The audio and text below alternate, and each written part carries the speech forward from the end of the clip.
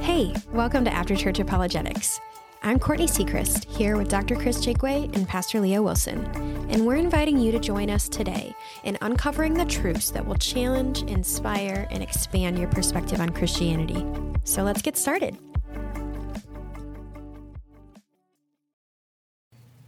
Welcome back to another episode of After Church Apologetics. Today's question is, who is Satan and how much power does he really have?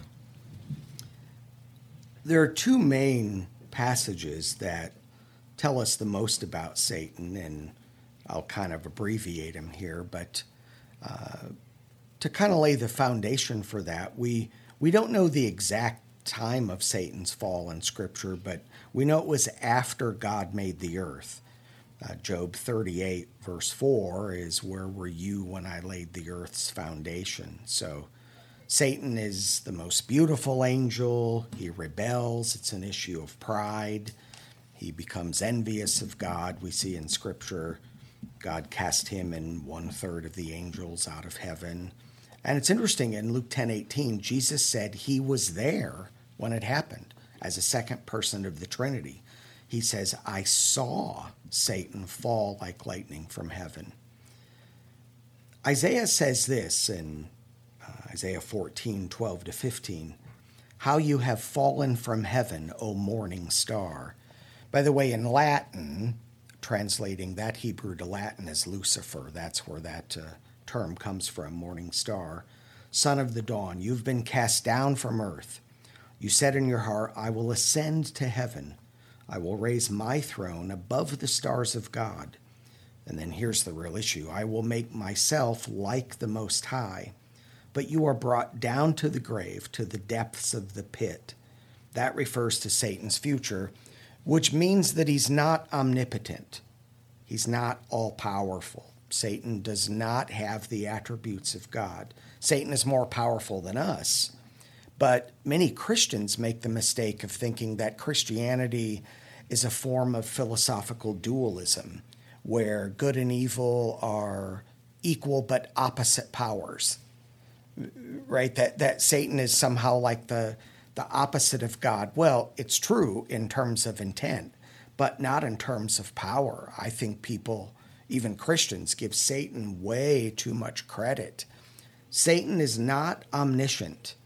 He's not all-knowing. He has superior intelligence. He's smarter than us, but Satan can't read your mind, for example. A lot of Christians think that happens.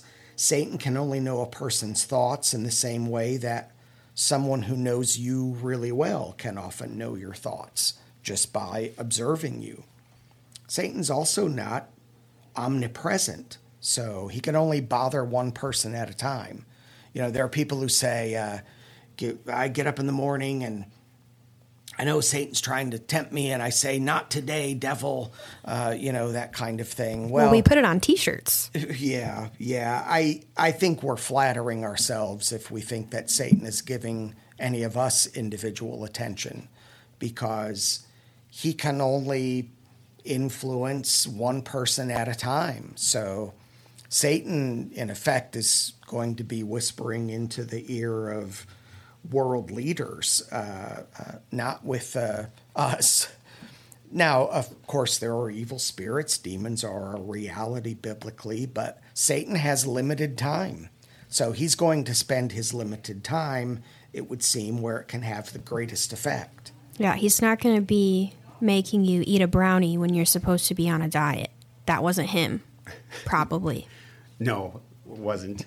Another passage that I like is in the beginning of Job.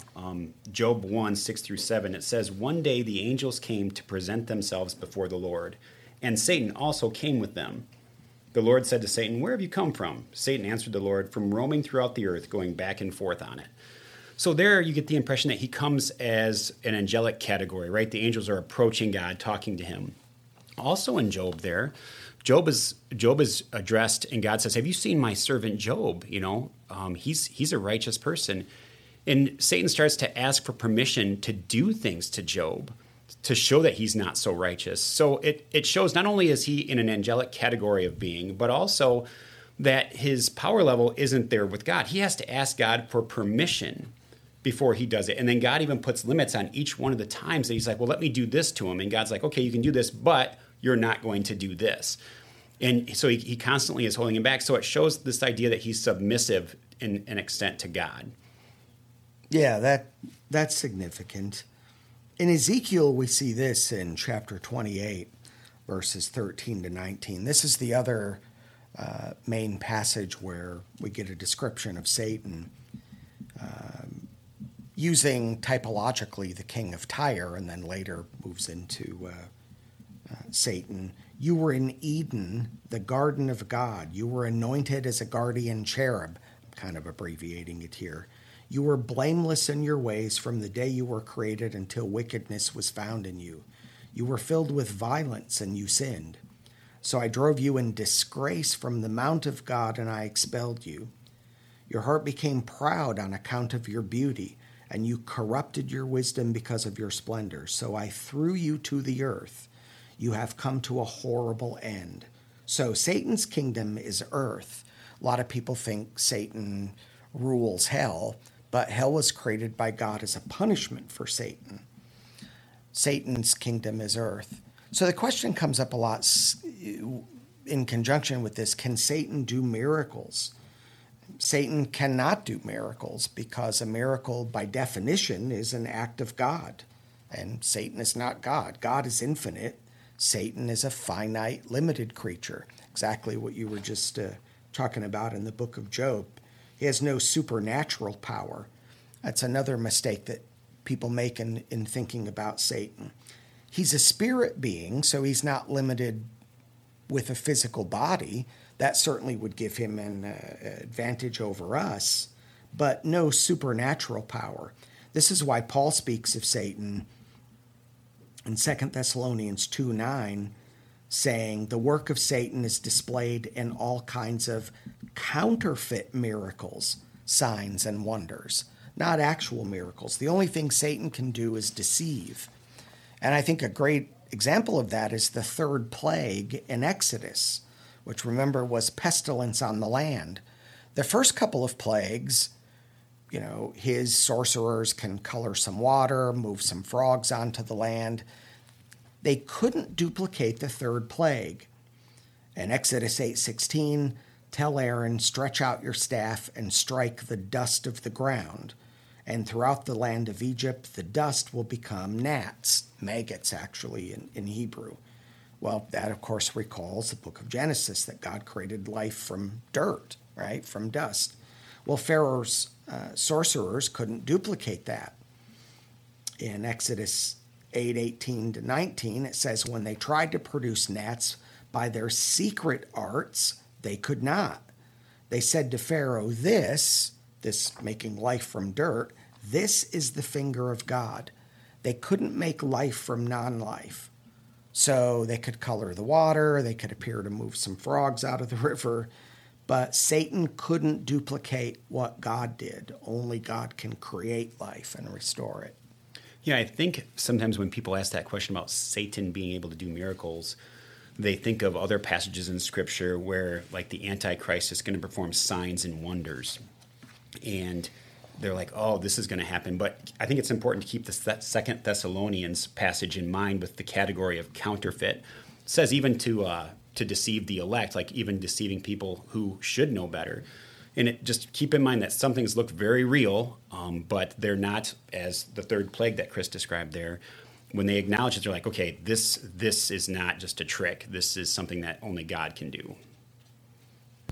So when bad things are happening to somebody, and I think the typical Christianese type reaction is for us to be like, oh, it's spiritual warfare. It's spiritual warfare.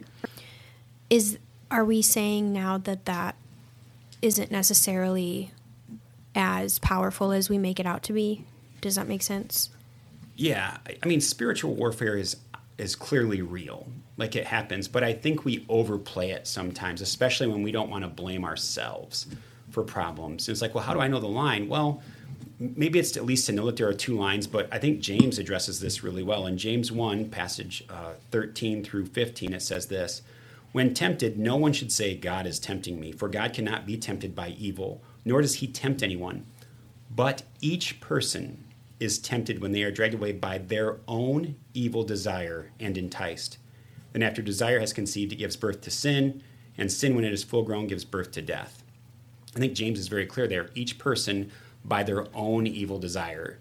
Our biggest problem, the reason why Christ came and talked to so many people about spiritual problems, not just physical problems, is the fact that we have our own issues to deal with, our flesh versus our spiritual nature.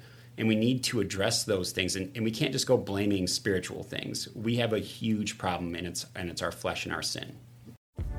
Thanks for hanging out with us on After Church Apologetics today. To submit a question for a future episode of our show, you can email us at podcast@bcfriends.org.